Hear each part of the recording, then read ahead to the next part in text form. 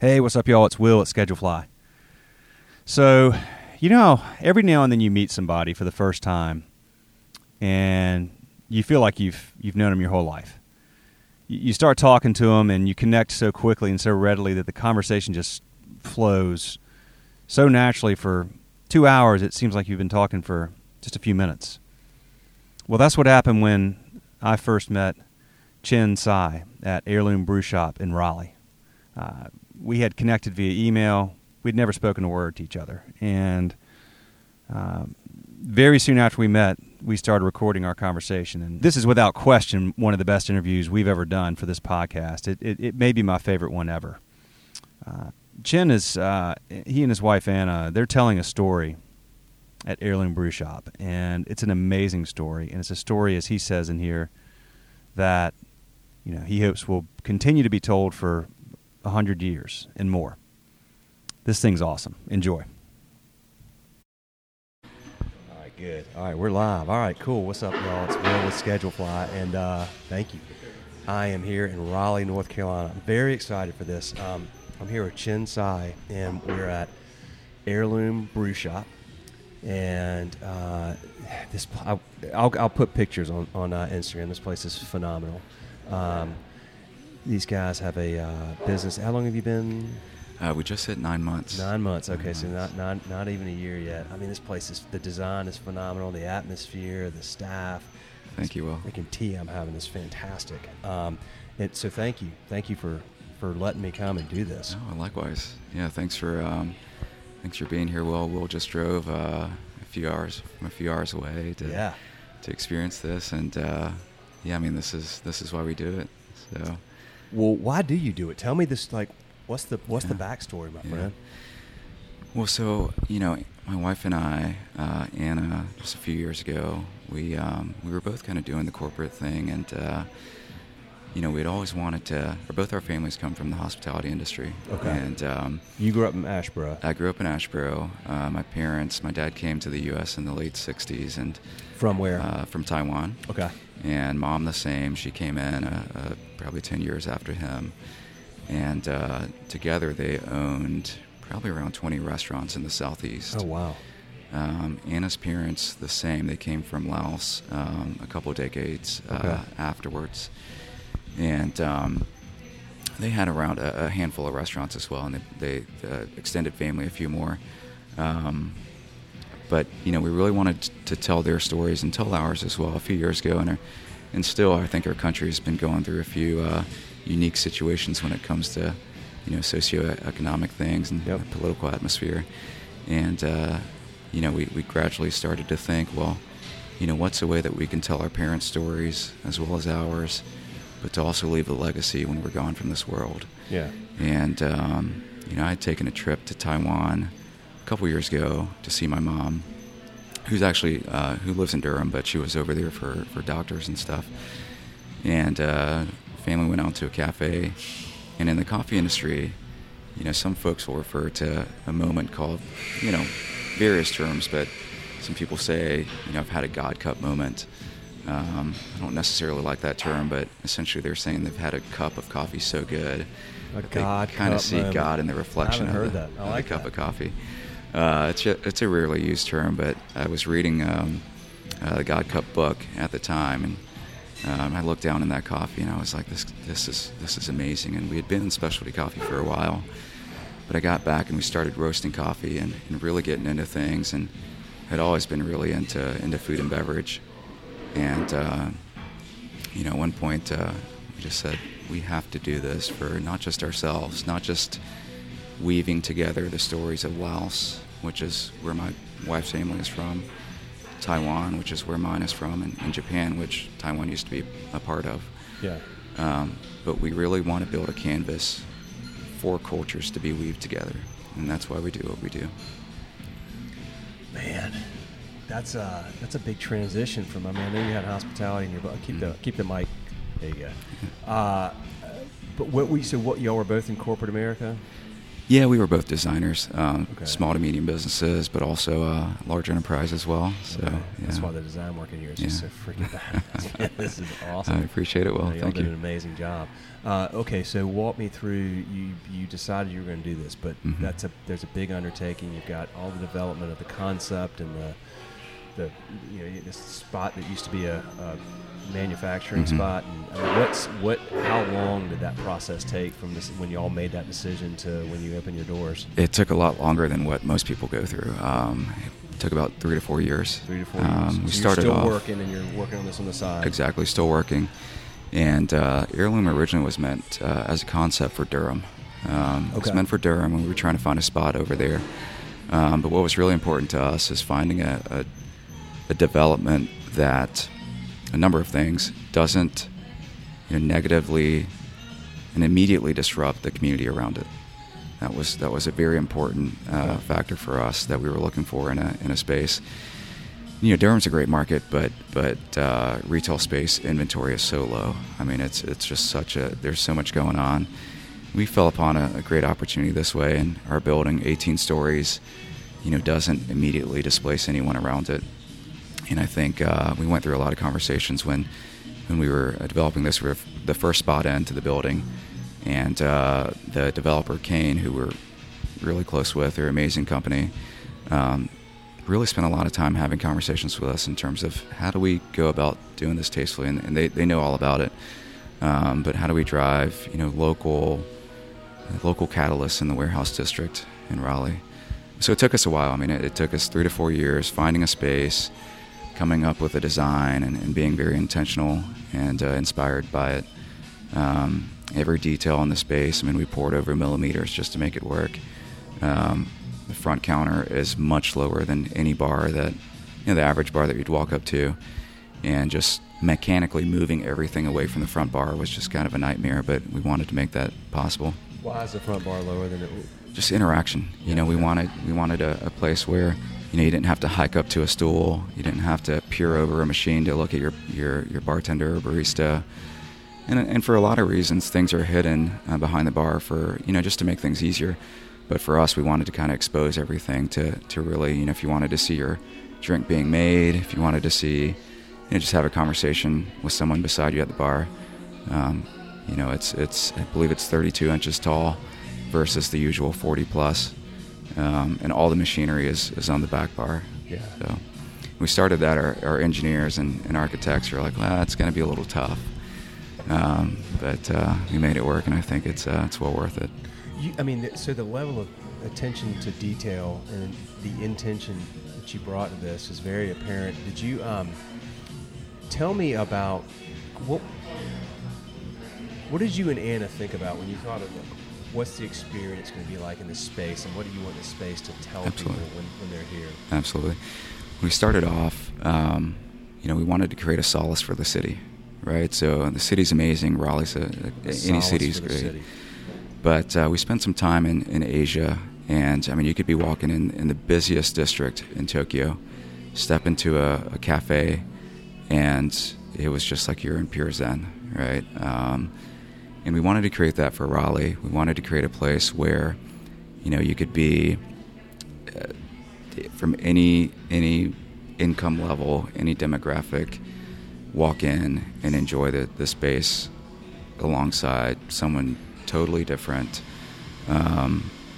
Versus a lot of spaces try to aim for a specific, let's say dollar amount or a specific vibe or whatever. We've got people that come in suits sitting beside someone that's reading a book.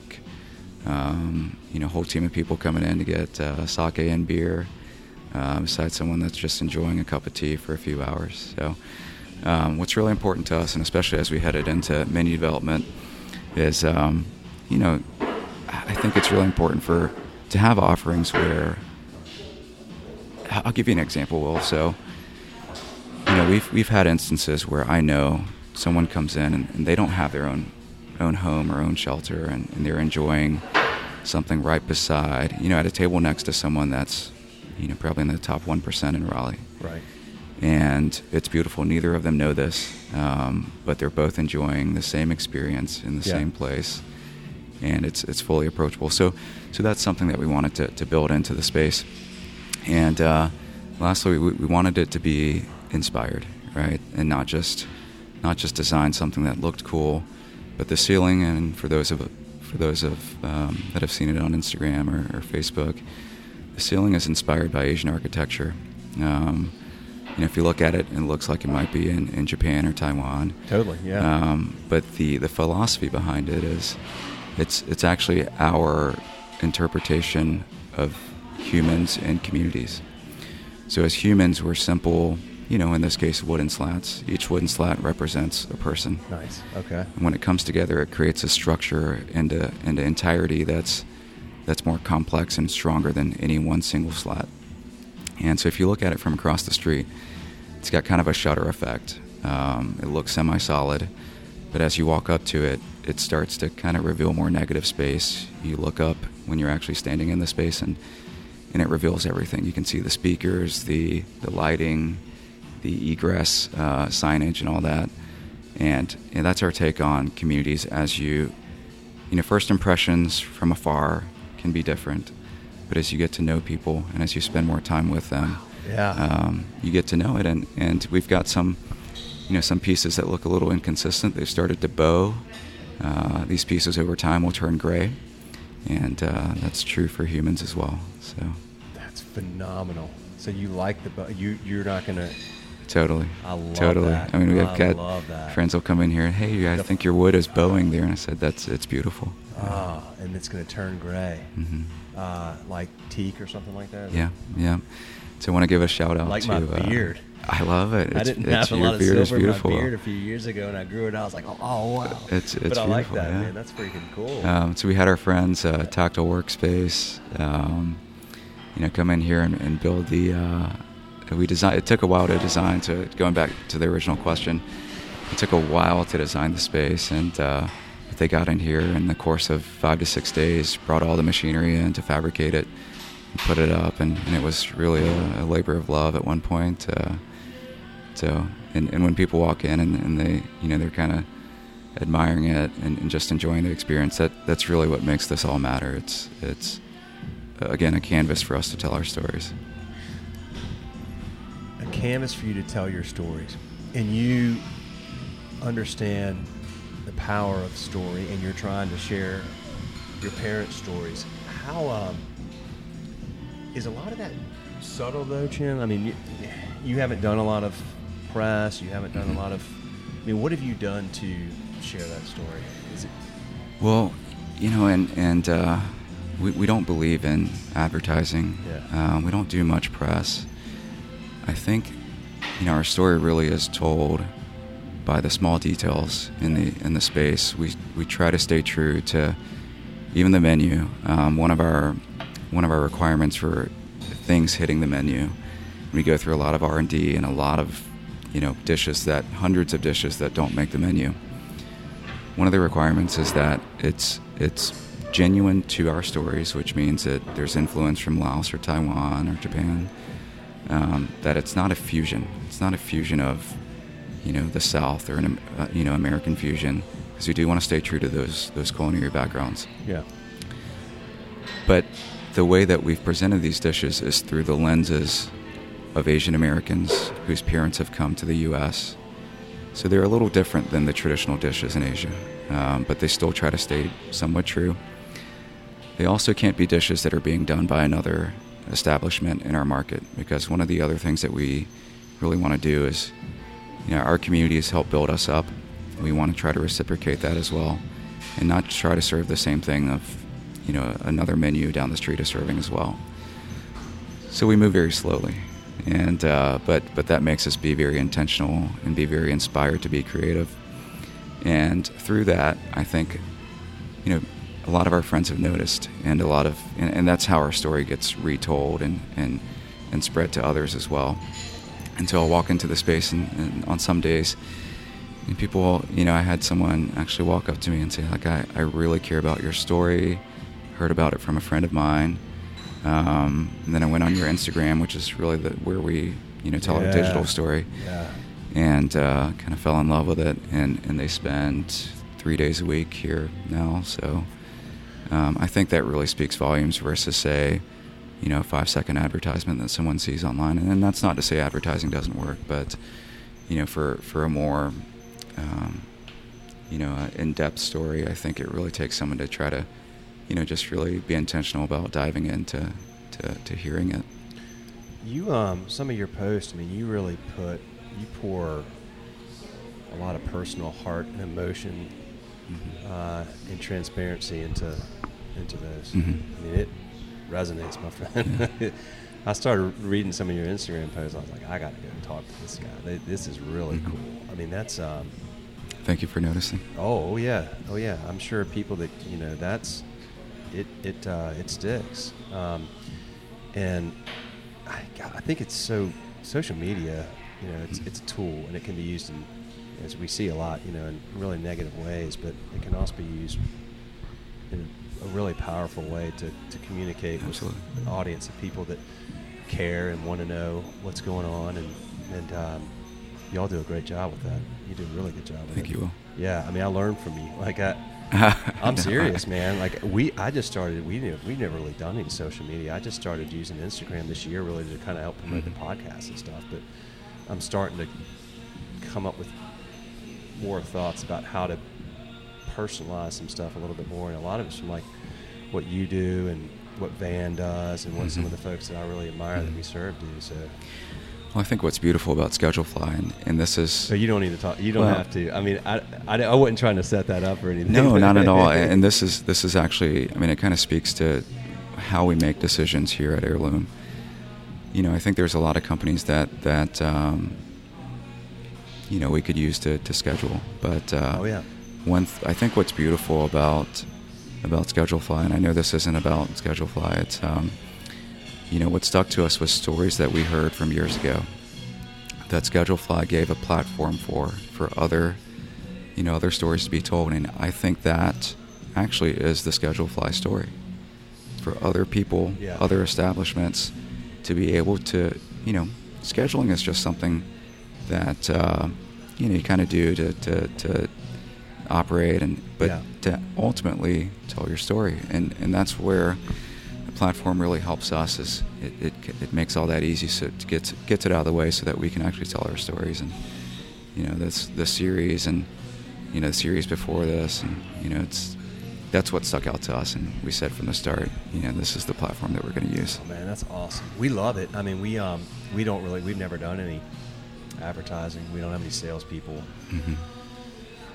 And I just always like, God, we got all these amazing people. Like, I just want to know their stories anyway. So if we can, it's just so cool. Like the same with the democratization of being able to spread information and story. It's phenomenal. I mean, this is like a couple $100 of equipment, and pop it up, and you can have an audience of millions. If it's phenomenal. I love it. I love it. So it's cool that we could do that. The books were the same thing. Like, we self-published those. There was no gatekeeper. The elimination of the gatekeeper is just, and with technology now, is like awesome, because it just enables you to reach people that you never could have. I love it.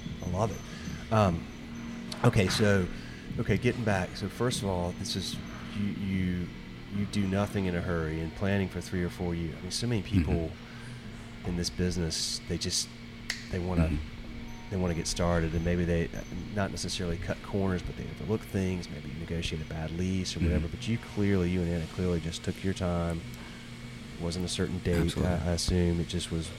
It's going to happen when it's meant to happen. Yeah. The only thing we rushed actually was the opening, and I'll get to why we did that in a second. But yeah, you're absolutely right. I mean, we don't rush anything. I mean, seasonal things like that. I mean, we just really try to take our time, be inspired by something.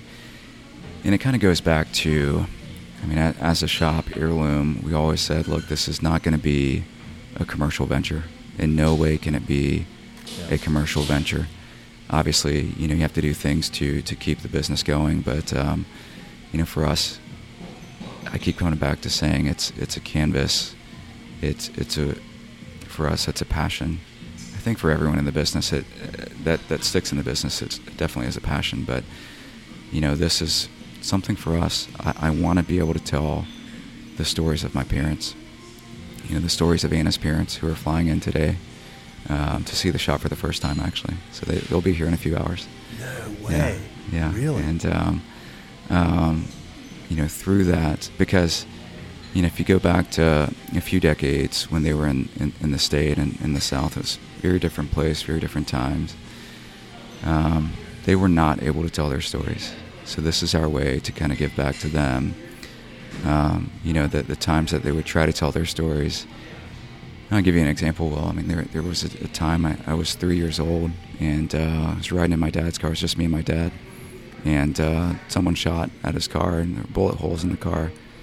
It missed both of us, but they ended up getting the car by torching it a few years later. Where was this? It was back in Asheboro. Really? Yeah. Why? And, just being different. So when we were opening Heirloom, we had put up our stories, and you have to kind of, keep your construction hidden behind vinyls on the storefront. We took the time. We put our stories up on the vinyls, right, and wrapped the windows up, and we penned a letter to Raleigh from both Anna and myself, and we said, we hope to see you soon, and this is our story, and hope you like it. And I told my mom, she's like, you got to take those down. Don't keep the vinyls up. I mean, you're going to get it rocked through the window. It's going to be tough for you. Just tell your story once you're open. Never got that. We never had that happen. We actually just had people just stand right in front. Got a couple pictures. Just people didn't know I was standing behind them, and they were just admiring the story. And I think that speaks volume about where we are as a city, where we are as a state, yes. and as a country. That these things can be freely told now, and admired, right? God, man, I got chills thinking about that. Yeah. So because this is what, 30 years ago? Around 30 years ago. Yeah, I'm 33 now. This happened when I was 3. For folks listening that aren't familiar with North Carolina, I mean, Asheboro is what, an hour east of here or something? Yeah, about an hour west. Hour west. West. Yeah. Sort of southwest. Yeah. Okay. A beautiful place. I grew up there, but I think certain people, it takes time for them to warm up to change and faces that are different to theirs. And again, that's why we do what we do. It's not a commercial venture first. It's a means to tell our stories first, but ultimately it's encouragement for others to tell theirs. It's really not about Laos, Taiwan, and Japan. Yeah. It's about the fact that these things, these cultures that are very disparate in Asia as well, can be weaved together in Raleigh, in North Carolina, and have people love it and be, encouraged to tell their own stories. Yes. Our team is very diverse. We've had people that all different backgrounds, orientations. We've got people that are transitioning from one gender to another, unabashedly unashamed of everything. And that's what we encourage. Yeah. To feel safe in this spot. And, years ago, I mean, again, different time, different place, I would be hard-pressed to imagine that, someone would be willing to be served by someone different than them. But, yeah, it's a wonderful time and place to be in, Will. It's been interesting. It's been interesting, particularly, in the South, for the last few decades. The cities like Raleigh are leading Asheville. They're leading a sea change of just culture and diversity and the way it's such a great thing to see. I can't believe though that 30 years. I mean, that's. Yeah. I mean, I guess I can. I grew up here. There's so much I don't like about that, but there's so much I love about the South, and I'm glad to see. Absolutely. I'm glad to see it change. I'm glad to see that you and Anna can do what you're doing and do it freely and not have the concern that take that shit down there. That's a rock through the window like that. Yeah, I was actually born in Shelby, and really? Parents moved to Monroe, stopped by Gastonia and Lexington. So that was their whole path, and out of the 20 restaurants, several were in those cities. But what's encouraging is even in those times you'd have people that just love them. I mean, they would take me home and say, like, look, we'll take care of your kids, and you just go and do your thing and tell your story. But I think over time the good outweighs the bad, And it's through things like this, again, going back to it, we've had so many people come in here and like, I don't know what Taiwan is, because it's we like to tell the stories of marginalized communities, even in Asia, right? There's China's trying to wipe the history of Taiwan off the face of the world. Laos is always overshadowed by Thailand, and look, Thailand, China, they're great countries, but they're different countries. And for us to be able to tell these stories, and look, Anna and I, we actually think a lot about mortality, not in a bad way. We're not going to be here forever, right? And one day, I hope Heirloom is still here 100 years from now. It's being run by someone else. Stories are still being told. And, along the way, so my dad, there were two things that he wanted to see before he passed. And he passed away a month before we opened. So he never got to see Heirloom. Really? He never got to see Heirloom. And the second thing... Was it sudden or... he was in bad health for a while, okay. and also from the industry. He was a career chef since he was in his teens. And as a chef going through the industry, traditionally, I mean, it's not an easy industry. You know this. Sure. Late nights, no sleep, and I think for folks in the industry that are listening, I mean, it's the same story all over again. But we preach, taking care of yourselves and getting sleep, not hitting the bottle as soon as you get off work. Man, sleep is a good medicine. Absolutely, really good medicine. Yeah, so he passed away from years of alcohol abuse and diabetes, and one thing leads to another. But it's 1 month away from Heirloom being open, and a month after Heirloom, we actually we lost our first chance at being parents, and that was the other thing my dad wanted to see. But we think a lot about mortality. We're not always going to be here, and along the way we've lost things that mean a lot to us. You but posted about that. We did, and I think that was the thing that really caught. I remember that now. That was what. Yeah. Yeah, and for us, thank you, Will. For us, it's everyone loses things they care about, people they care about, but being able to have a channel and a platform to be able to celebrate their lives, I think that's what makes it important and makes it worthwhile. Again, we'll spend maybe 20 hours awake trying to make sure that we open and close properly and things things run efficiently and smoothly, but it makes it worth it when we're able to I've had friends that have lost a few chances at being parents. We've told them, look, it's nothing to be ashamed about. I think our society has kind of, it doesn't speak about those type of things.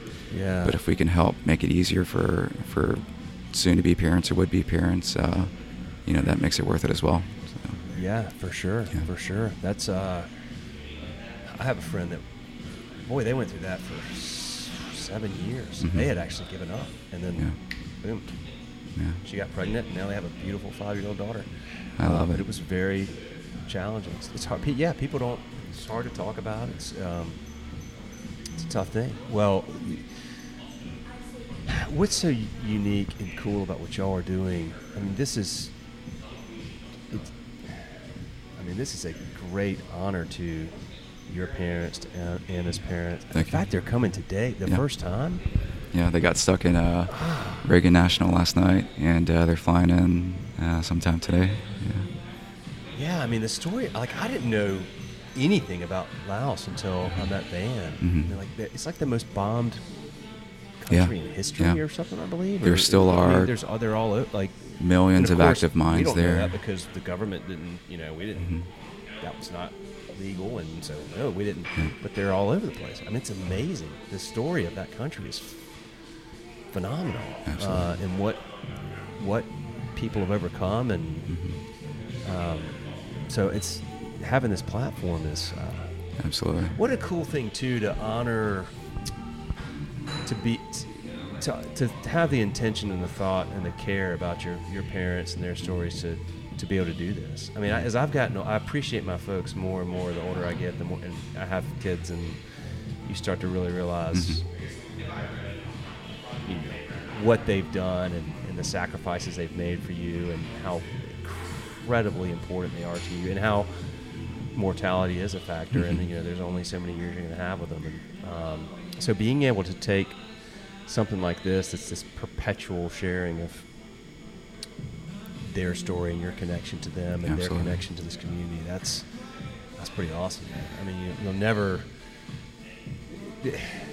There's so much more to this business than, like you said, it's not a commercial operation. It's not something that you're going to scale up and push the repeat button all over and then sell it off to private equity one day. Like, this is way more to it than that, Absolutely. which means it can endure and you can be a part of it for the rest of your life. Mm-hmm. Yeah, there's something that Anna and I, we don't lead off with this name, but something that we call ourselves internally and kind of in passing sometimes, but it just gives us fuel and motivation to keep going on. And it's in a way the labels that the world has placed on us at one point or another, and by us I mean people from our parents' backgrounds, and that term that we use is refugees and renegades. Refugees being, for a while, even in my parents' generation, when they first came to the U.S., if you heard Laotian, Cambodian, Vietnamese, said, well, they're refugees. Yeah. They've got nowhere else to go. They don't. Right. What are they going to do? What do they have to their name? And renegades, that's something that, again, going back to the struggle in the, greater China region or greater East Asian region, the term renegades has been placed on Taiwan as like, look, these people, they've run away. They used to be part of this, and they don't really exist out there, right? So what we like to say in little slogans internally that we use to keep ourselves going, and our good friend, I always think about the slogan that our good friends over at Fountain Coffee in Morrisville, they just plastered it on the wall. It says, "Come as you are." So ours is, we bring our parents in, or one day hopefully bring our kids in, bring our friends in. What we say is, this is what refugees and renegades can build, and this is for you. That's awesome. That's awesome. It's not for us. Yeah. It's for, for someone to, have friends that are identify as one way or another queer, and they come in, and look, this is a place where 80 years from now, I hope it's still for you. Yeah. Oh, I love it, man. So, tell me. Okay, so you've got coffee, you've got tea, Tell me what's on your food menu. So our food menu, we started off with small plates. We've grown to larger plates now, and we keep adding new additions to it. But they're things that we've never seen in North Carolina, that we've seen through our travels or through things that our parents have made, that we want to be able to show to folks that, look, Taiwanese food, it's not just about dumplings or just about buns, things that we know in the U.S. Yeah. Laos, it's not just about, pho or papaya salad or things like that, which are great. I love them. But there are different things. It's a vast culinary world. So I like to bring those things in, and things that you could hop in and not have to spend 3 hours. And there's a lot of great restaurants around here if you want to spend a whole evening in. And some folks will come and bring their laptops, and we'll spend 8 hours in the space. But it's however you want to use the spot. I mean, you got some of that going on right now. You got people here working. You got family over here hanging out. We had my friend Tony, who was over there in the suit earlier. He just flown in from Atlanta. So I think spent 15 minutes there, and now he's back out. So just flew in, and where did he come? Yeah, Atlanta to RDU, and he's off to work. But he came here first. Yeah, absolutely. Yeah. Boom. Oh, exactly. Yeah. Right. Yeah. It warms our hearts for sure. So, I want to ask you a little bit, since you're, because I just love coffee. I love coffee. I could not go a day without it. But I don't know enough about coffee. Like, so for you, I mean, are you sourcing your beans I'm sure you are. You do everything intentionally. Like, tell me about, the process of where you're getting your beans from. Absolutely. So specialty coffee I think it's a growing part of the coffee market in our country. So specialty coffee is you can liken it to, fine wines, fine whiskeys. You want to source things sustainably, responsibly, and actually taste the raw materials, the what nature intended for things to taste like. So in the case of coffee, we taste coffee. We want to retain qualities of the fruit that goes into it. We really care about where and how the trees were planted, etc. So we work with Counterculture Coffee, and that's something that we decided 10 years ago, way before Heirloom. Yeah. So Counterculture's from Durham, out of the big independent specialty roasters. They're really the only one that's left from they're kind of the forefathers of American specialty coffee that's still independent. Just so happens that they're in Durham.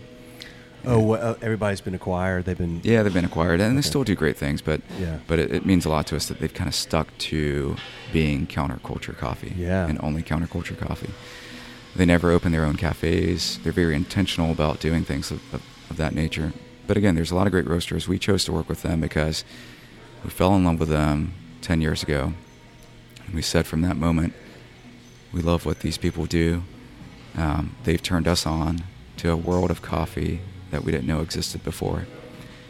And in a way, we want to pay homage to them as well. And I think the folks over there really don't know this. If they're listening to the session today, I hope it means something to them as well.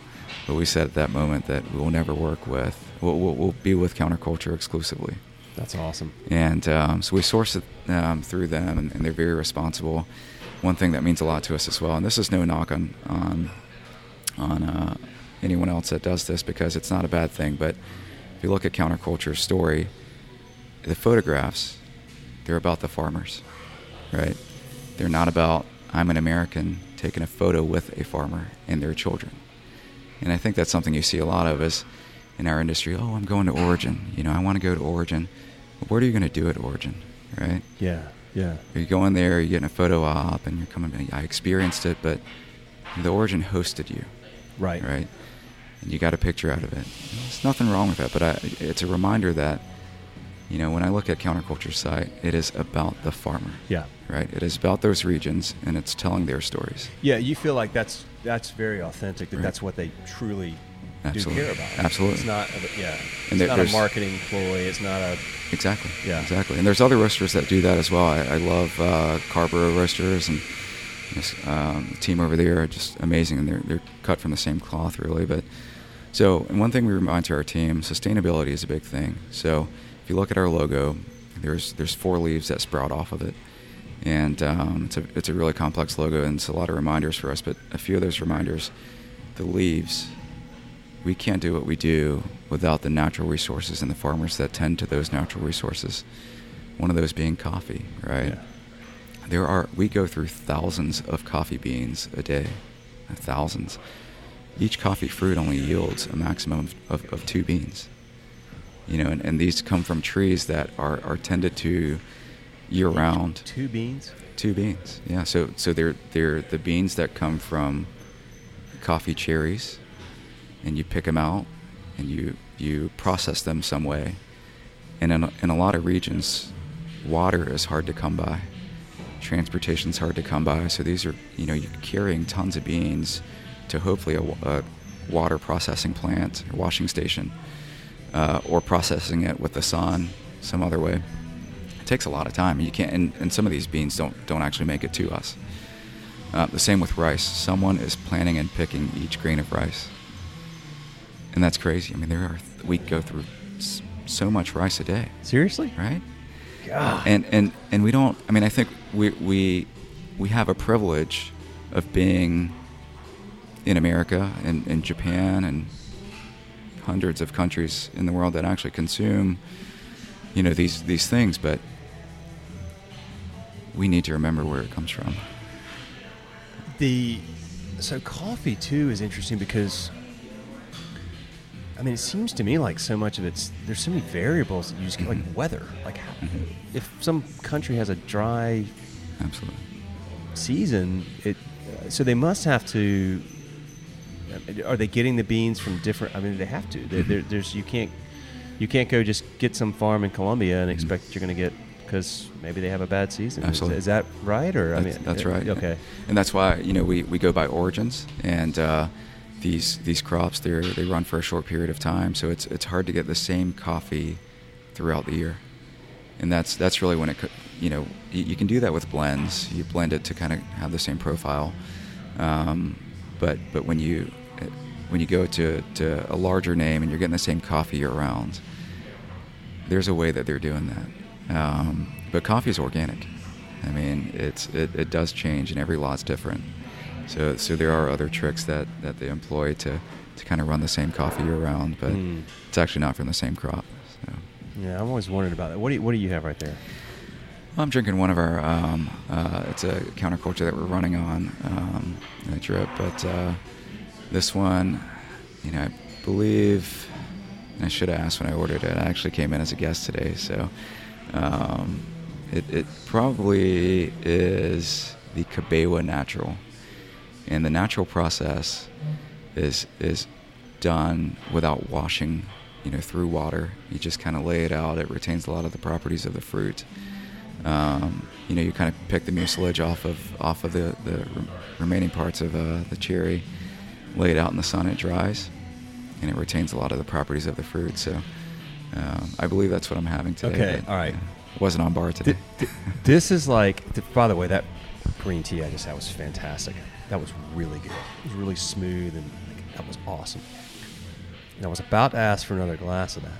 Let's Now you've got me. I'm getting the Pavlovian effect here when you're talking about that coffee. I don't. You can drool over food. I'm kind of like drooling over the coffee. Like I want to get it. Can we flag him down and get a cup of that? Absolutely. You think?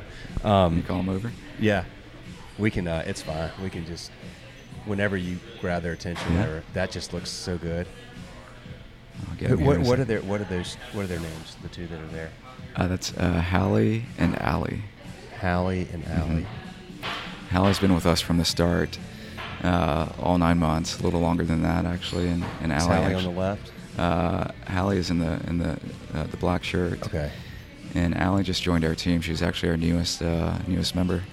So she's got a great smile. They're over there just you can know they don't know anybody's watching them. You they're can tell amazing. I mean, look at them, like they're having fun and interacting with each other and clearly enjoying what they're doing. Yeah, putting a lot of thought into it. We went through when we go through the hiring process, there's a lot of talented people in our community, but when we make the ultimate hiring decision, it's really about how our candidates make us feel as people. Yeah. Because you could be the best, bartender in the world, but if you don't make me feel good, my drink's not going to be an enjoyable experience. It's so true. Yeah. It is so true. It's Brett and I talked about that yesterday for a while. The is that Hallie? That's Hallie. And that's Allie.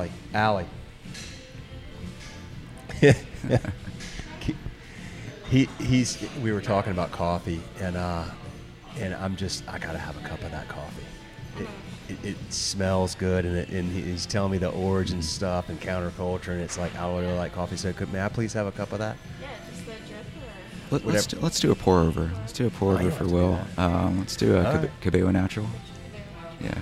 Okay. Thank you. Thank you very much. Oh man, see, because I start my day every day. I have 2 cups of coffee or whatever. But my dad has the Keurig machine, and he's got the Starbucks pods. It's fine. I mean, it does the trick. Yeah. But like that's I don't. I mean, Starbucks, you're great and all good, but I don't. I don't drink their. I don't go to their. Well, it's fine. I don't have any problem with it, but I prefer.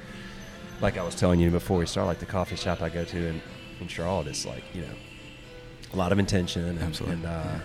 Just. And I think, talking about Starbucks is just such a big name in our industry. It's they've done good things as well. Well, look, I mean, they put the. Yeah. Look what they've done. I mean, like coffee shops are kind of around in a lot of ways because they really like spearheaded that. So I give them a lot of credit for that. Because before that, I mean, we were, as a country, just really on the freeze-dried, kind of canned coffees and things like that, and it really paved the way for a lot of us. And I think as a corporate citizen in the U.S., they've done some good things. Yeah, they have. As a large company, it's tough to be consistent, but you can't please everyone. No, and I'm just I just naturally gravitate towards independent, Absolutely. small. Like I don't have like some big anti whatever. Yeah. And particularly in corporate America, I agree they've been a good citizen, but the level of intention that goes into a lot of the what you all are doing versus pushing a button. Absolutely. It's, but so okay, well. Knew a little bit about coffee, knew nothing about tea. Mm-hmm. So tell me what I need to know about tea. So we source our teas from. Because by the way, and I only like things that have been around Mm-hmm. for a long time. Mm-hmm. So I don't drink a lot of things. Like I have coffee and I have water, Mm-hmm. and I have whiskey and Oh, yeah. beer. Like that's Yeah. basically the only things that pass through Absolutely. my list. Like, And they're simple things, right? With coffee, it's really about it's a bean, Yeah. and it's water, and really it comes down to what we dial in terms of extraction. Yeah. What's the water temperature, what's the volume and the dose of coffee. We do the same thing with teas, and tea's been around for so long. Yeah. We source most of our teas from Taiwan and Japan. okay. We just started carrying Laotian tea not too long ago, and we try to be very creative but very intentional about how we go about doing those things. We've got a summer drink called the Vientiane Summer. It's a cold brew Laotian tea, lime juice, slightly sweetened. It's actually dedicated to the city that Anna's mom was born in. Wow. We launched that alongside the Tainan Summer, which is where my mom was born in Taiwan. It's the old southern capital of Taiwan, and really where the native Taiwanese reside. And that is a Taiwanese black sugar with it's almost a lemonade. Mm. And we did these for the summer, but really slow in rolling these out because, I just wanted to look. These things don't exist in Taiwan and Vientiane, but we still wanted to place the names on them because, they're dedicated to our moms, but they're also inspired by them as well. Yeah. I grew up and my mom would make me lemonade, just like I think most of our moms would. Yeah. But she also taught me what black sugar was. And if it wasn't for her, I would have no clue what black sugar was. And it's kind of this molassesy, like really thick sugar that is native to Taiwan and parts of southern Japan. And a lot of people, you find it comforting. It's got a warming sensation to it. But going back to teas, a lot of these get actually shipped in from family. Because my uncle has a lot of connections in Taiwan when it comes to Okay. tea. And the other ones that we kind of grab them from all over, but really we just, as long as they're sustainably sourced. It took us, I believe, 5 months to get matcha in after we opened. And we had people come in and said, look, we're looking for chai. Well, we don't do chai because chai is actually from more of an Indian background. Mm-hmm. It's actually the Indian pronunciation of the Pan-Chinese word for tea. Okay. And a lot of people don't know this. I didn't know. So tea originated from China, and take the Mandarin word, for example, for tea is cha. I'm not pronouncing it with the right accent, but it's cha. And chai is kind of an offshoot from that. So as tea traveled west, kind of dispersed from China, it's kind of why you get a lot of the green teas in Asia and a lot of the darker teas towards Europe. Okay. And it's really oxidation as tea traveled from China out towards, through India, through the Middle East, and up to, let's say, England and the rest of Europe. It oxidized as it traveled. And that's how we get black tea. Really? It starts life as green tea still. It all starts life as tea, which is a green leaf. Yeah. And you get your various types and varietals from there, but it's oxidation really that changes the color. And so going back to our logo, and you mentioned beer, and you mentioned I love whiskey. We serve sake, which comes from rice. The 4 leaves of our logo is a reminder of the sustainability of that these things come like thousands of years before us. Yeah. We wouldn't be where we are without the farmers that have found a way to grow these things over time to get it to us, but also the societies that have built rituals around brewing. Yeah. And around tasting and and it being a centerpiece of communities and conversations. I mean, we're both enjoying tea and coffee right now as we speak, and as this story gets replayed, hopefully several times, I think someone else will be enjoying a beverage as well. Oh yeah. And it's a reminder for us that there are things that come before us. There are things that are that we need to remember, that we need to pay respect to now. And there are things that we hopefully will leave behind one day. And that really is why we named this heirloom. Because we've been passed down an heirloom from several people, not just our parents. And again, one day when we're gone, I hope someone else will continue passing that heirloom down. Oh, yeah, they will. They will.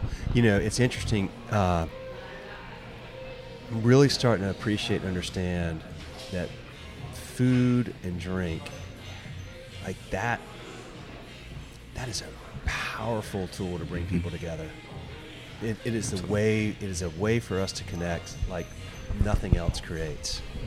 Mm-hmm. It's why you have, like you said, people from all kinds of different socioeconomic backgrounds, and it's there's something about it, and particularly in such a digital world now. It's like the more every day I really appreciate more and more the simple things, like just sitting down over a meal with a friend or a family member, or having a beer and just talking. Absolutely. Like, we don't do enough of that now. We're moving away from that more. It bothers me a lot that my kids, we don't have a home phone. Like, they don't know how to answer a phone. Like, because, right? Like, they don't call each other. Like, my daughter's 15. Call her friends. They text and they Snapchat, totally. Whatever. So it's a nice, a small, locally owned, independent hospitality business built with intention, telling a story, is like this. It becomes more and more meaningful and valuable to me every day almost, because it's this like counterbalance to just how everything slows down, as you said. Just like you said, over in this, you come in here and there's this busy city around here, and you come in and it calms you, slows you down, and you can have these conversations that counteract with like all the busyness and the technology that just kind of overwhelms us nowadays. Everything moves so fast.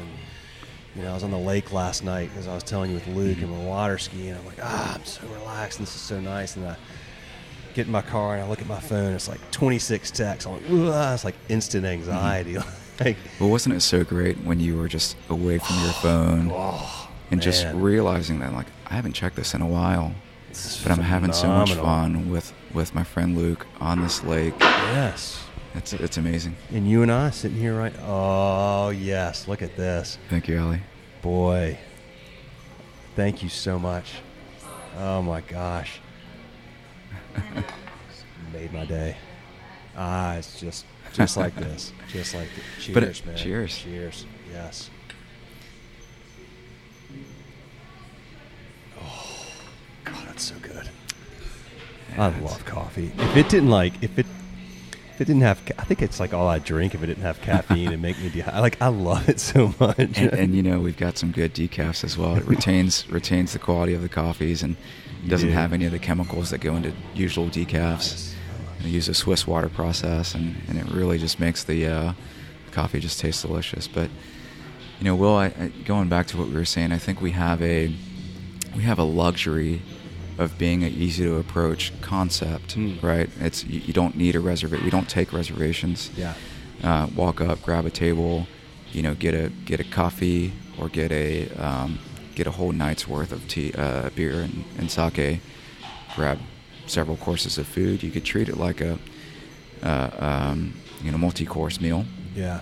But we have the luxury of being able to have a presentable, a menu presented, and you've got items that are $6 on the menu. You've got items that next week we'll have one that's $15. It's a Kurabuta pork that's sourced from Canada, slow roasted. It's a really fine pork. So you've got things on both ends of the spectrum. So we have that luxury. but at the same time, we've got a responsibility, right? So maintaining those easy to approach things, maintaining that solace from the city as you were getting to, so that you can come in, do work, read a book, or have a conversation. Yeah. And getting back to your question about how we designed the space, there were two other technical things that we took about half a year to do. So I kind of embarked, I'm no expert by any means, but I embarked on learning lighting with Anna and learning acoustics. Okay. So in any downtown space, you're in an old historic area, sound is always an issue. Yeah. And having a packed house can sometimes, with music blaring for experience and for ambiance, can be sometimes hard to converse with the person that's sitting 2 feet away from you. Which can be a problem. Absolutely. So you end up having to shout and things, and then that's fine. But we wanted to have a place where you could hear the music. Yeah. You could hear other conversations around you if you wanted to, but you could really focus on the person in front of you as well. Yeah. Or read a book. And the lighting. So the lighting, we keep it dim at night just for ambiance. Well, go back to let me ask you about the Mm-hmm. acoustics. Like, how did you go about that? So we took the approach of not going commercial with our sound equipment. We went with just home Sonos. Okay. We got a lot of them. We got a lot of home Sonos, and when we first opened, it kept crashing our network because there were so many devices on the network. Yeah. We played with the EQ settings. That's one thing. Okay. We played with, which was really tough, where to place them before we started construction, because if you look at them, they're above our ceiling installation. Okay. And if one of these speakers break, it's really hard to get to. Yeah. But we kind of thought about where do we want to place these so that they blast in the right areas so that you could still hear each other. Yeah. Couple that with the EQ settings, and the ceiling installation actually serves dual purposes. It actually absorbs a lot of the sound waves that creates echo. Okay. So on a peak Saturday or Sunday, you come in here, we turn the music up, but you can still hear each other. I think that's very important. Yeah, for sure. The lighting, we turn the lighting down, but we keep the temperature at a level that your eyes aren't straining to do work. Your eyes, because I've got sensitive eyes, and sometimes dim lighting it's hard to read. Yeah, and for sure. It's hard to read a menu, and that's something that we wanted to bring it down for the mood, but keep the temperature at a level that you could do anything that you wanted to do. So again, I think we have a responsibility to create a space that's make it your own, right? It's your living room, your dining room. We've had some people come in. So the other luxury we've had is a lot of people have their first dates in cafes. Oh, yeah. And sure. when the first week we were open, we had someone come in they had a court wedding, and they had their honeymoon in Heirloom. Are you serious? And it was beautiful. That's awesome. It was beautiful. It almost brought a tear to my eye. And they came back for their anniversary, and we had we've had a few people propose in the space. We've had some people come on first dates, kind of wink to us like, hey, I'm having my first date in here. And we said, well, I hope it goes well. And we've had one person actually come. Yeah, because if you need to end it kind of quickly, you can. And Exactly. You're not stuck with like a 3-course meal. And okay, I got it. You had someone come back, and we've had a lot of successful first dates, and they come back for their engagements and anniversary. Like, we haven't been open a full year yet, but they come back for their monthly anniversaries. We had someone come back and say, like, it didn't work out well. He doesn't vote. Yeah. And I said, well, I'm glad you made that decision on day one and saw that, and glad you actually would come back and tell us and know that matters to us. Yeah. Because, she came back intentionally to tell us, like, he doesn't vote. So this is where you bring somebody to kind of get us. Yeah, I like it. So it's been an absolute privilege to have people come in and share their experiences and their stories with us. What I gotta ask, man, this is so off. What kind of cup is this? This is freaking cool. That is a Hasami mug. It's made by a company called Hasami. It's a Japanese ceramic. They're all handmade, all from Japan. what I really like about these mugs, they come in all different. My mug is actually a different size than yours will. They have coasters, they've got plates, everything, and they're all modular. They all kind of fit together. Yeah, I mean, I like it. It's really good quality. We carry it. We don't sell it because our good friend Anna Maria, 2 blocks over at Port of Raleigh, sells them. Okay. And we've had a lot of people come in like, I love your tableware, glassware, whatever. I said, for the coffee mugs, go see Anna Maria. Okay, and what's her business called?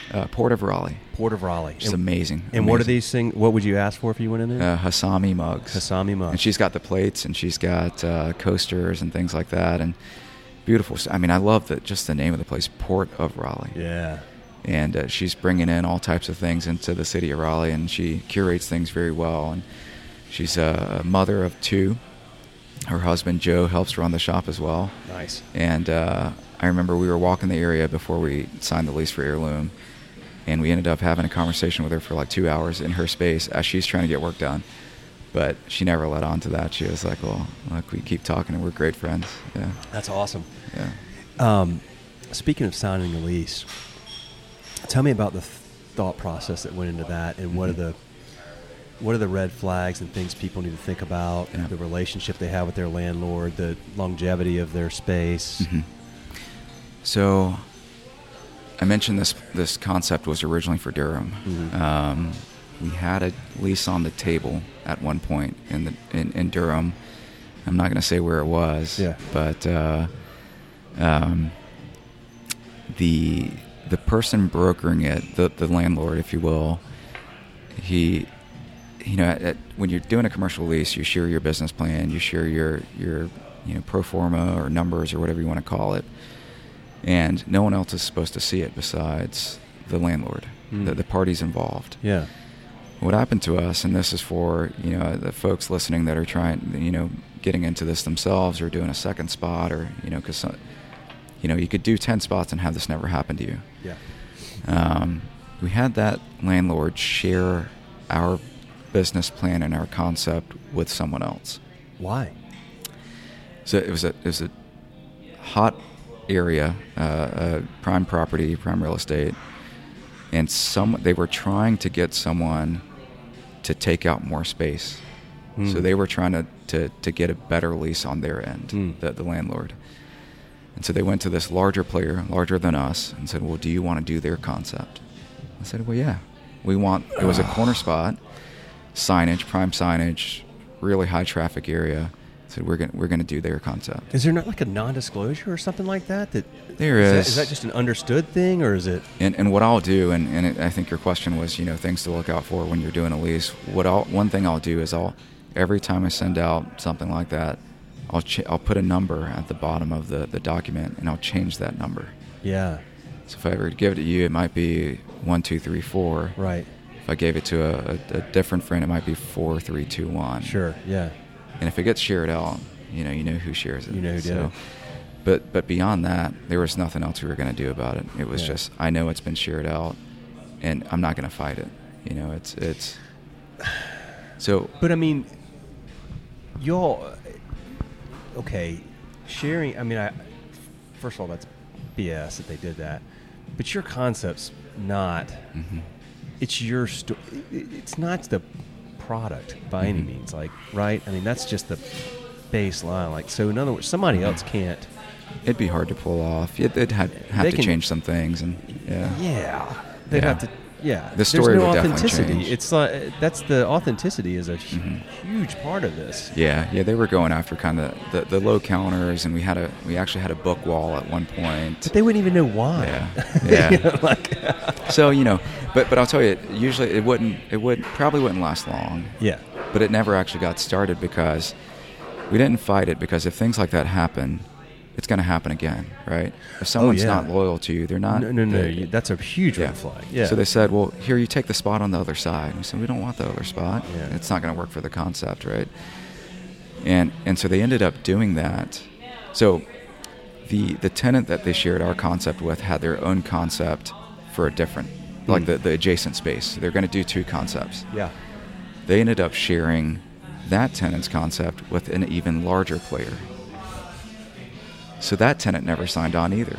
Good grief. So I'll tell you, there's nothing in that spot right now. I was going to say their reputation is just going to get like, you can't do that. Like, that's just especially not in today's time. I mean, with all that, that's a good way that communication can help. Like, look, word of mouth can spread quickly when you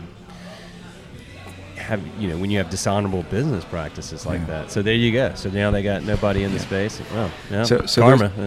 That's one thing we look out for is a good relationship with, and this is something that our broker, reminded us as we were going through the process. He said it's, our business is not real estate. It's not. It's yes, the product is land, it's buildings, it's units, but our business is actually a relationship business. Because I want you to renew in 5 years. Yeah. I want you to renew in 7. And if I don't treat you right those first 5 years, you're not going to renew. Yeah. So what I would say is the relationship with the landlord and the tenant has to be absolutely amazing. And that's what we look for. I mean, we lease from Kane. Kane is a huge company, but they if you were to talk to any one person, you'd think it was just a local mom and pop, and they are an independent company, but it's all about the relationship. And I think that comes down to pretty much everything in life, honestly. Who's your leasing agent? On our side, it was Ben Littke, and Ben was really young at the time. We were all really young. And he was so responsible at returning every one of our phone calls, dropping everything. Even though he was doing much larger deals, he would drop the world for us. And that's what, he was actually our third leasing agent. We dropped the first two. Ben and his fiancée Sandra, and we've gotten to know them pretty well. And again, it's all about relationships. Well, it's interesting you mentioned that. Like, I find it, it's one of the things, like, I really think is, as a parent, I think of this with my kids. It's so, oddly, it's just so hard these days to find people that, the bar is so low for basic communication, like returning call. Like, just the basic stuff that you and I think, like, that's what you do. But, like, if you do that now, you give yourself this huge advantage over everybody else because nobody does it. Like, it's fascinating. I find that really interesting in business now. Do what you say you're going to do. Show up. Absolutely. And I'm sure it's, these are the principles that you instill in your team or that you're looking for. It's like, gosh, there's, if you just do those things, you're going to do well. Absolutely. Yeah. Because it's harder and harder to come by these days. The leasing agent on the other side, on the landlord side, is Steve Brown, and Steve has been in the industry for 5 or 6 decades. Yeah. Maybe I don't know how long exactly, but usually it's kind of two sides going at it, right? So you would have your allegiance with your side, your broker, and then you're kind of negotiating things out. It was nothing but a harmonious series of meetings to work this out. Yeah. And Steve, I actually saw a couple weeks ago. We had dinner, lunch, just him and I.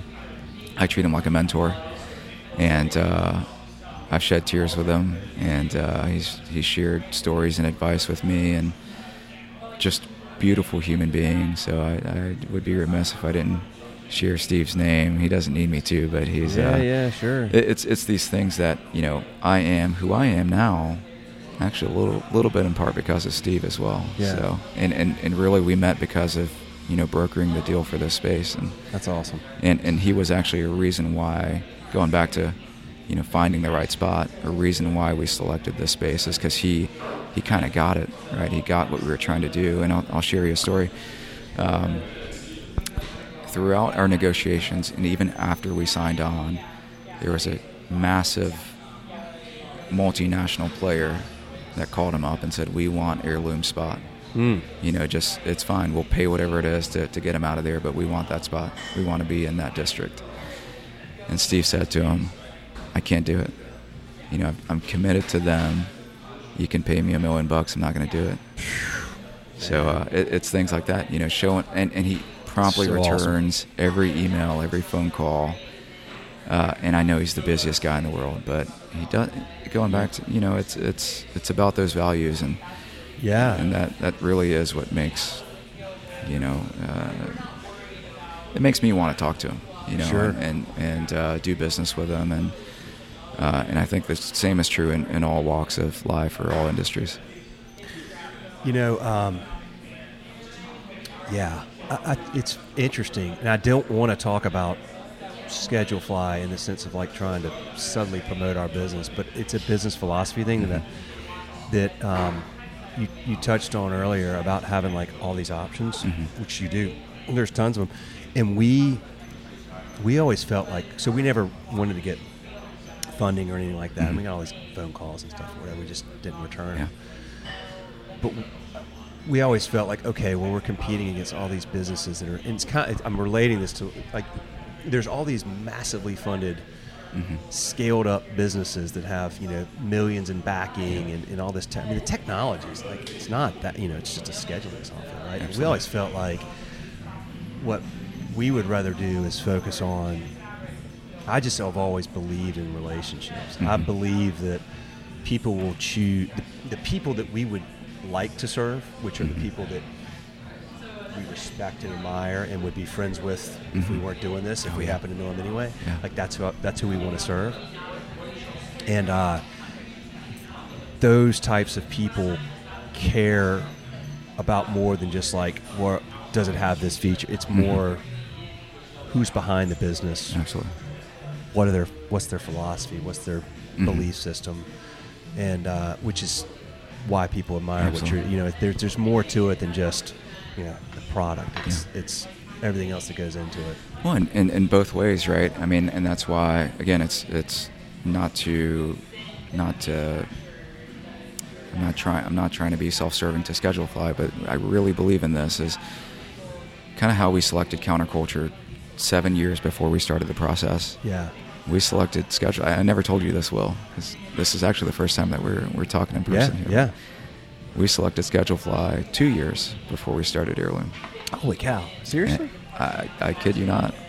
And that was something Anna and I said, look, easy one. Like we went back and forth on accounting platforms, and it was a pain, like getting data off onto other platforms. We did it like 3 times until we settled. And again, that's just money. It's just accounting, making sure that scheduling is, at the end of the day, it's scheduling, and not to discount what it is, but it is scheduling. Well, I agree. Need to make sure that people show up on time and get their schedules and tell us when they want off, right? But it's about how we do it, and on the platform. And I'll tell you, there are options out there that have millions in VC funding. Yes. As soon as you get VC funding, you're doing things a certain way. Yep. Right? And you're not spending time telling people stories. That's you're telling your own. You're advertising your own platform. Oh, dude, if we had funding, I wouldn't be doing this. You think some VC guy would be like, you could, yeah. "Hey, Will, good for you and your little podcast, What's but Will like, doing with how come we need to get 300 net new customers this month or whatever it is?" Like exactly. Dude, Brett and I talked about this yesterday. It's the measurable stuff. Yes. It's all measurable. Like growth rates, all this stuff that like you can look at on paper, black and white. Yeah. This stuff is not measurable. You can't. I don't know what this. I have no clue. I don't care. Measure the memories you give me, Will, or how much my heart grows as we're having these conversations. I can't tell a VC investor like my heart feels fuller. But how much money did that make? That's right. Or like sending, like, what do you mean you sit there and you send out boxes of hats for, like, what the hell is that all about? Like, go make phone calls and sell more. Absolutely. Nah, man. So we decided a couple years before Heirloom opened its doors, and actually I told you I'd come back to this. The first thing we sped up was the opening. Yeah. But we chose Schedule Fly, and little things in there like you can leave. Fly notes. You can leave. So what we have our team do is, if you schedule off, just tell us why, right? Like, it could be for anything. Like Hallie is she's a semi-professional concert goer, is what I like to call her. Okay. She doesn't get paid for it. Semi-professional concert goer. She goes to every concert. Loves live music. Every concert. And she'll just put in the notes, like, I just really want to go to this concert. Yeah. Well, if that makes you happy, if we can work it out, that's fine. That's awesome. But there are platforms that snazzy, like mobile apps and apps on the Square iPad or whatever. Yeah. But for us, we knew, from seeing stories that you've published before years ago for other shops, these people really care about who they're serving. Yeah. And we'll tell their stories and help them get the kind of operations out of the way to tell those stories. And that's what matters to us. But, when we were opening it, 3 years of a process, we actually got to opening day. We made the decision the day before. We didn't say October 4th we're opening, like weeks or months before. We just said, oh crap, we have to open. And we didn't do that for any reason other than our staff, who we consider family. Yeah. And everyone in the space now is family. And that doesn't matter if they're guests in Heirloom or staff with Heirloom. People are here for a reason, right? And I firmly believe in that. And when my mother came to visit for the first time last month, like she went 8 months without coming into Heirloom because she was afraid. She'd been in the industry for a few decades. She was afraid of, she kind of had almost a post-traumatic, disorder. Really? Knowing that her son was getting back into the industry that had treated her so poorly at one point. Yeah, okay. And she's like, especially for immigrant parents, I'm sure you've heard this before, the goal is to, go get an office job. You don't want to spend 18 hours in the kitchen for someone that's just going to torch your car, the next night. She came in and she just didn't say much. She was just in awe. Like, it's a busy Saturday, and she looked around. She's like, I know she didn't say it. I just saw it on her face. These are people are in here, and they're seeing Taiwan and Laos coexist, come to Raleigh, and I'm a small bit of this story. Yes. And for her, and my brother is very vocal, but he was in here with his boyfriend, seeing it for the first time. They flew down from Brooklyn to see it. They're like, oh my God, like this, like just seeing that these are their stories as well. Yeah. Right. My brother Wei, I mean, he grew up, he knew about the struggles and stuff, and I think it meant a lot to him to see like these stories are resonating. They're being told time and time again, and they're not unique stories because we all have stories of overcoming things and being different. Everyone's different. But anyway, October 3rd, we said, all right, we're opening tomorrow.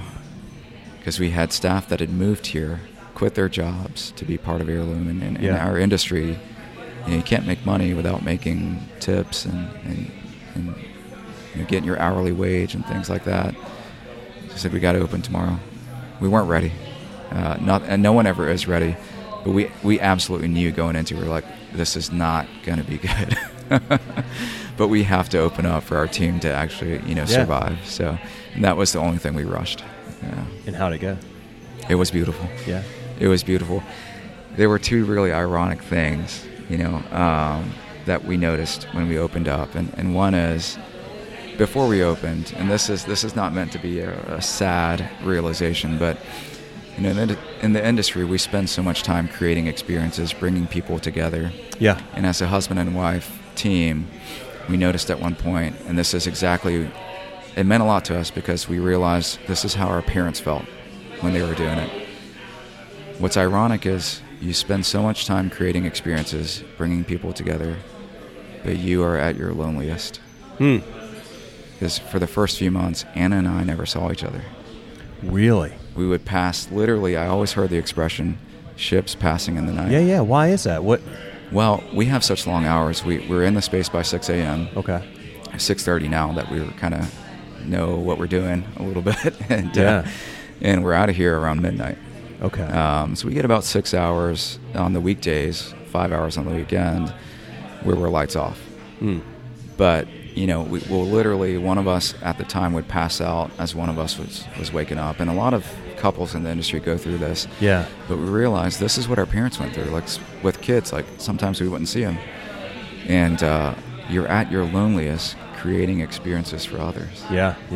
especially opening up. Mm-hmm. The other thing we noticed is we spent so much time preparing to welcome Raleigh into Heirloom, but it wasn't true. Like, that never actually happened.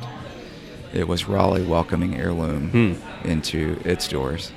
So when we opened our doors on day one, and I remember our first guest. Like what time did you open it? We opened up at 7 a.m. Okay, so you open your doors. I mean, I know this is like, what changed? Like, did you had stuff? You took things off the like? How did you make the transformation from not being open to we took the vinyls off the day before. Okay. And it was a rush job. Like, we were like, let's get these vinyls down. Okay. When we were designing the space, like, I mean, the question always comes up: what did you intend for the space to be like? Yeah. We designed everything, but one key thing was missing, which was the people. Yeah. To make this place what it is to everyone. Right. And it changes throughout the day. I mean, there are some nights where it's a complete day club. Like, I mean, it's popping, and people are just loud conversations, and it's like, come in here and they're vibing to the music and things. And then at night it's full on study hall, or vice versa. It just changes. It organically just shifts. Okay. But I remember guest number one coming in.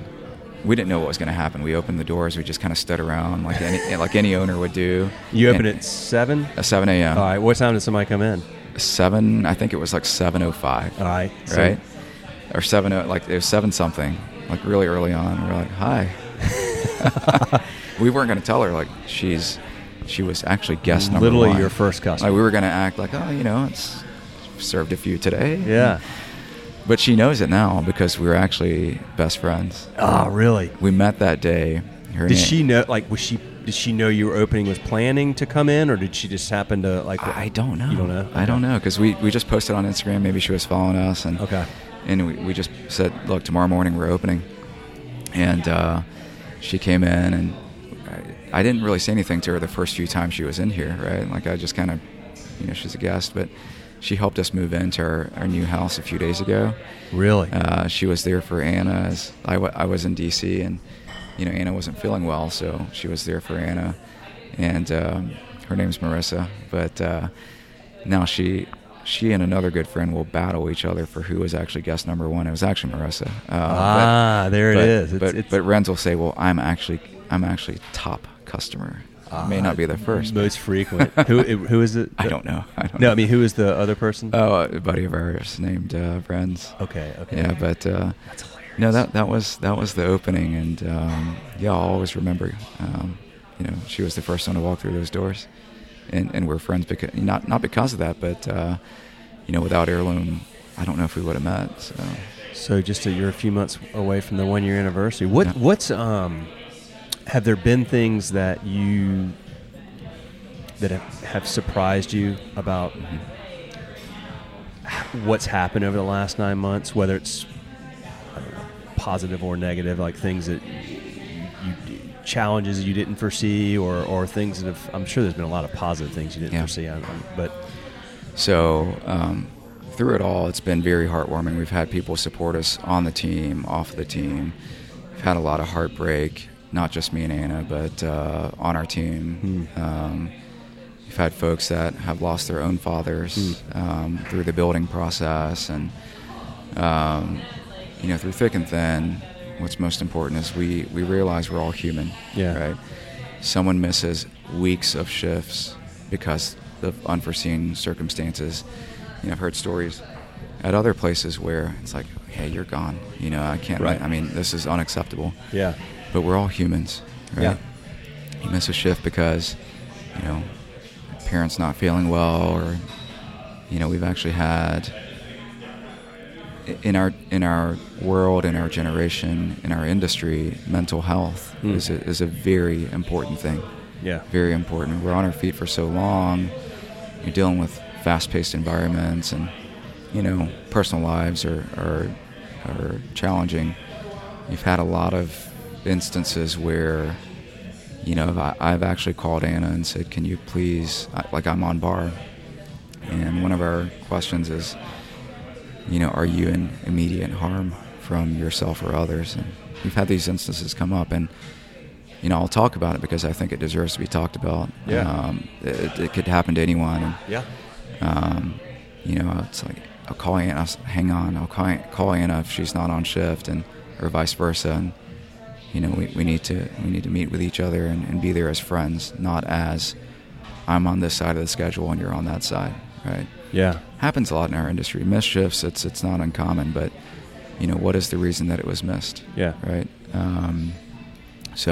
And it brings us that much closer together. So, Yeah. And we've had, this has happened like early on, in the middle, et cetera, but, it strengthens our bond as family. And, Well, once again, it's the measurable versus the immeasurable. You can measure number of hours missed, shifts missed, days missed, time missed, whatever, and you can take the approach if that's unacceptable, you're fired, or you can say, dig deeper, what's behind this, why? And when you do, and you show that level of care and intention, then you wind up with somebody that's loyal for life, right? Loyal, strong. That will give you more than you could have ever even known Absolutely. they could give you. Absolutely. Because you were there for them at a low time, and that's you're very, very valuable. You're that much stronger after you hit a bottom. When you hit a bottom and you've gone through tough things. And those that are there for you Absolutely. during that, it. Look, I had within the last year, I had a low spell, and I have a buddy of mine. He's a friend, but I had never been like personally really, really close, and he had also had similar. Dude, we're like, he's elevated now to like one of the best friends I have in the world. Absolutely. Just instantly, because he's like, dude, I got you. Like, I can relate. Yeah. Amazing. I hope, at some point in the future you would call me. Oh, dude, man. Same here. And come into the spot and we do this again. Well, yeah. When you've been through that and you can appreciate that, you really can understand. Everybody. Yeah. Everybody has points in life where Yeah. they need somebody that can just relate, understand, and We, not judge. And Absolutely. And again, we always think about, like, did our parents go through this? Because in their generation and in their culture, you don't talk about these things. Right? No.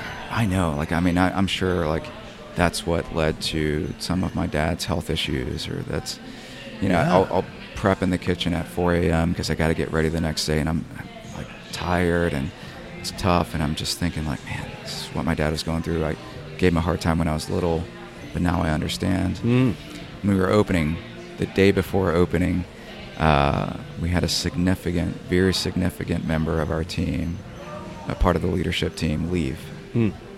And wasn't for any reason. It just didn't work out, right? But it left us with, the next day we had nothing to serve, and food-wise. And so that's why we had to start from basically not just day zero, but a year behind, because we just had to start over. Yeah.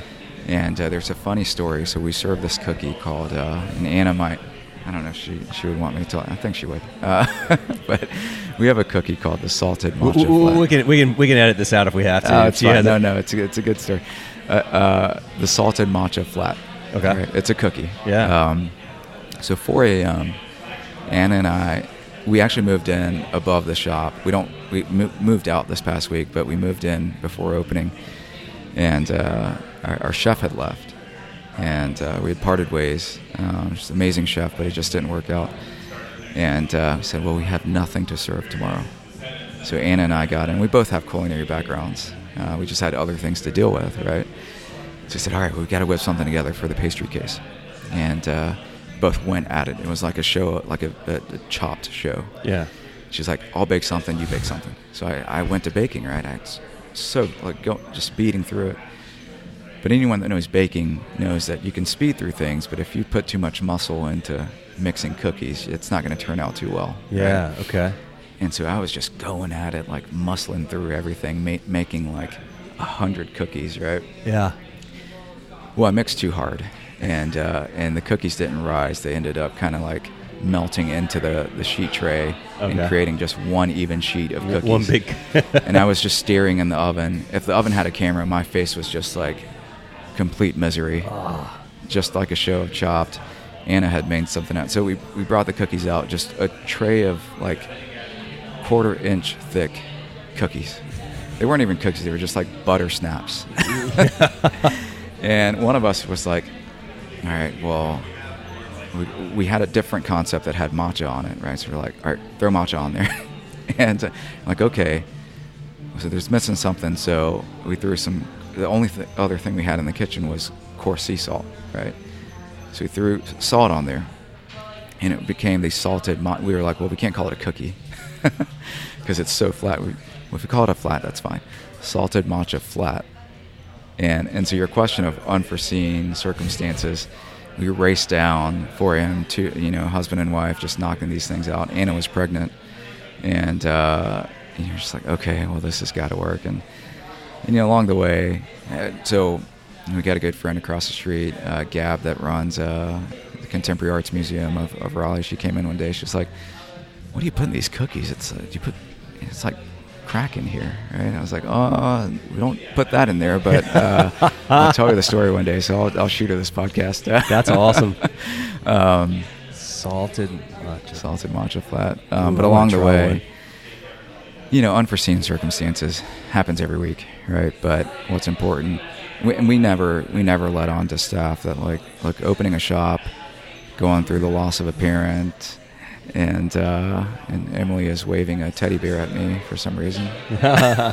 Emily runs a startup where they take reclaimed clothing and make new use out of it. Oh, that's cool. Yeah, so she's very cool. But gotten to know her through the space. But anyway, so it's hard losing a parent, losing a child, and building a space out and all that stuff. The industry's tough, but we'll walk into the space and our team and our guests will ask us, like, are you getting rest? Along the way, we've had people drop off food rations and food supplies, and because they know we're not eating. Yeah. And that's the other ironic part is you run a restaurant, but you don't eat. Yeah. You don't sleep. And so that's what makes it really worth it, is building those memories along the way. And now as we see new shops open up, we'll drop by and we'll make sure that our friends are being fed and they're eating, and yes, that our team will walk in even like 9 months in, like, are you getting rest? How you doing? It's tough, man, and you gotta have it. You gotta I'm 45 now. Like, I've figured out finally, like, you don't look it. I look 55 with a silver in my beard, but I feel 25. But partially because like sleep, nutrition, like, dude, those are like huge. If you put good stuff in your body and you get good sleep, it's like that takes care of, like, physically and mentally, like, so much. Exactly. A lot of the stuff with like mental health is like, it's the noise and lack of rest. It's like there's a lot of things that can help with that just slowing down and getting what your body needs, and the rest, and absolutely. It's fascinating. I want to try one of the salted. Oh yeah, let's do it. I like salt. Let's do it. Let's try some food too. Yeah, I want to get some. Man, let's do this. We've been doing an hour and a half. Wow. Time flies. It does. When you're having fun, great, having good conversation. Yeah. Anything else you want to talk about?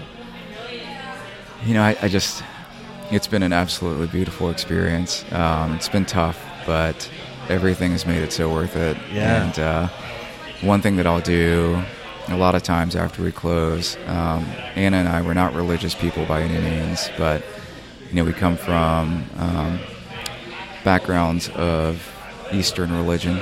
Anna's parents are Buddhist. My family comes from kind of a Taoist mix, Buddhism. One thing I'll do, so when my father passed away, I don't know many of the customs. Anna's parents stepped in and said, let's do a ceremony at our temple in Greensboro.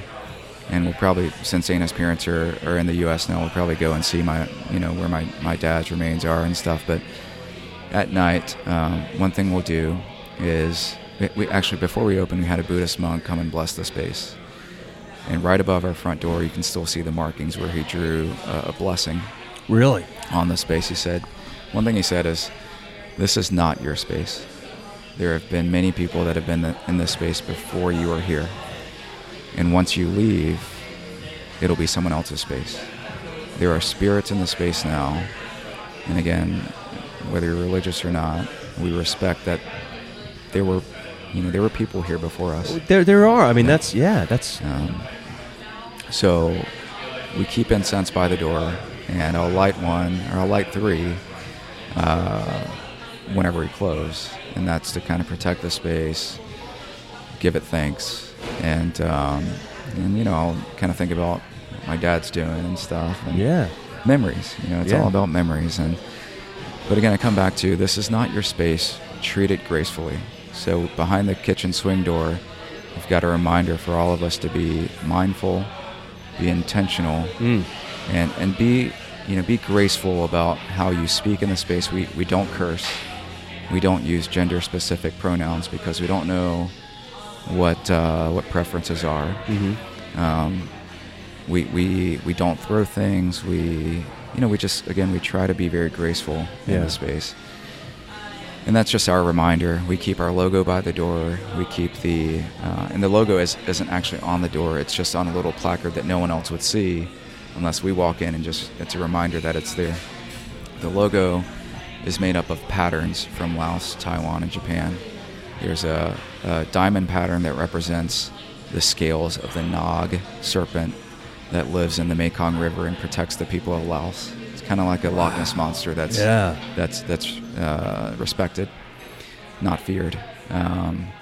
There's a Japanese pattern called the Sekai-ha, which actually means waves of the world. And that part of the world, the ocean is very powerful. Tsunamis. It's a fishing community. Seafood is a big, it's sustenance, right? Mm-hmm. But it's also a symbol of power, respect, and something that you could come in the next day and wipe away a whole community, right? So respect it. And there's also a lattice pattern that represents a protective parasol that you'll see in a lot of symbols of Laos. Protects the elephants, it protects the people. But anyway, so these are reminders for us. And what I would say is, this just makes it all worth it for us to do it, to be reminded of where we come from, and the responsibility that we have for our guests, for our team, and for those that come before and after us, to tell the stories, past, present, and future. And that's what I would say for everyone else that comes across the session as well. As I've had some people ask me, like, well, do you think this plan, this business is going to work in this space, folks in the industry? I said, look, it's not about the space or the concept. It's about your story, right? Yes. Just be genuine. It's all about being genuine. And, there's nothing about some folks will go into another spot and you can tell they're in the industry. They're looking at what are they doing? Can I bring that into my concept? It's just about being genuine. Totally. That's all you can do. So 100%. That's the only thing I would say. Yeah, you can't replicate authenticity. You can't fake authenticity. People get it. People pick up on it. You got the level of thought, intention, and love, and passion, and care, and that you've put into this. It's just overwhelmingly inspiring. Thank you. It really is. You can't walk into this space as I did, and like you said, we've exchanged some emails. I haven't even talked yet, but I walked in. You just get a feeling of calm and welcoming. Thank you. Yeah. Instantly. I have to have you come back for the evening concept. Well, yeah, I was going to say. So we should. You're 9 months in, so we should do this next year or whatever. See what's happened between now and then, and we'll do it at night. I want to try some sake. Literally, the only time I've ever had that, it was in 1999, 2000. I was living in Burbank. And I went to a place where they far different. They did sake bombs. I went with some friends of my she's my fiance at the time from work, and they're like, come to this place and we're gonna have some dinner or whatever. We didn't know what we were getting into. And next thing I know, I'm guys standing on a table. I say sake, you say bomb, and it was a bad night, man. It was like, it was one of those things where you wake up and you're like, I'm never having sake again. But anyway, so that was now that I'm old enough and mature enough to appreciate. We got to do that next time. I had the tea, I had the coffee. We got to go with the sake. I think there's an evolution of how you approach things, right? The same thing for coffee. Like I used to love. There used to be this gas station in Asheboro. I loved the coffee there. It came out of a machine. Yeah. It was not a real cappuccino that I was having. Oh right, you press the button. It's like it's very sweet. Sweet. Yeah. It was milk powder and stuff. Totally. Very 100%. good, but not a cappuccino. No. But sake is. I think you'd really like our cocktail. So each cocktail is dedicated to someone or something, right? Yeah, okay. So I'll give you an example. One of our cocktails is called the Sok D. So we run our cocktails, we take them off the menu. One of them was a Sok D, and actually in Laotian means good luck. It's a common greeting, or if you're leaving someone, you'll say Sok D, it means good luck. And it's also dedicated to Anna's grandmother's business in Laos. She named it Sok D, and it's a dedication to her. Nice. It's coconut milk, basil, ginger, sake. So our challenge to ourselves is to use things that are genuine to those cultures. Yeah. Right? You know, we've had people say like, well, why don't you throw gin in there? Why don't you throw, Saint Germain or whatever? Like, well, I love those things, but I want to challenge ourselves to be very intentional about where these drinks are coming from. Yeah. And build a story. Start with a story, right? You don't start with a drink and then build a story around it. Start with a story and let that drive what you think that drink should be. Sure. So we had an instance where I love hot toddies. This is for the winter. Yeah. And one of our members who just left the team to go pursue his dreams in Utah said, let's do a toddy. I said, be intentional about it. It took us like 6 months to get this right. Nice. I said, think of something, right? It took him forever. And he brought up this thing about forest therapy. Right, therapy, calming the mind. And forest therapy is a thing you do, in especially Japan. Go out in the forest, clear your mind, kind of what you were doing on the lake. Yeah. Wander out in the forest, you enjoy the nature. And he's like, what about that concept? I said, do that. And we went over to Crude Bitters down the street. We got these spruce and fir bitters that they had, reminiscent of the forest. Yeah. We smoked rosemary, and we used one of our red teas that's got this very peaty, foresty tone to it. And that was what we were inspired by. We got another one rolling out this summer. It's called the Sun Moon Lake. It's the biggest lake, and it's kind of the Mount Fuji, if you will, but lake version for Taiwan. Massive lake. You respect the sun, you respect the moon. So it's a lemonade, a black sugar. It's kind of a alcoholic version of our Tainan Summer. Candied mint to evoke the mountains that are around the lake. The components of the drink they're separated, so you get to see a layer of black and a layer of yellow, and it's just kind of a reminder of these are the things that we respect. Yeah, and then enjoy that in your drink. So come back for that, please. I'll hold you to it. I'll count on it. Count on it, my friend. Love it, dude. This has been awesome. Cannot thank you enough. Thanks for having me. The hospitality, your time. Please thank Anna too. I mean, I know y'all have a lot going on, and congrats. I mean, her parents. When are they going to be here?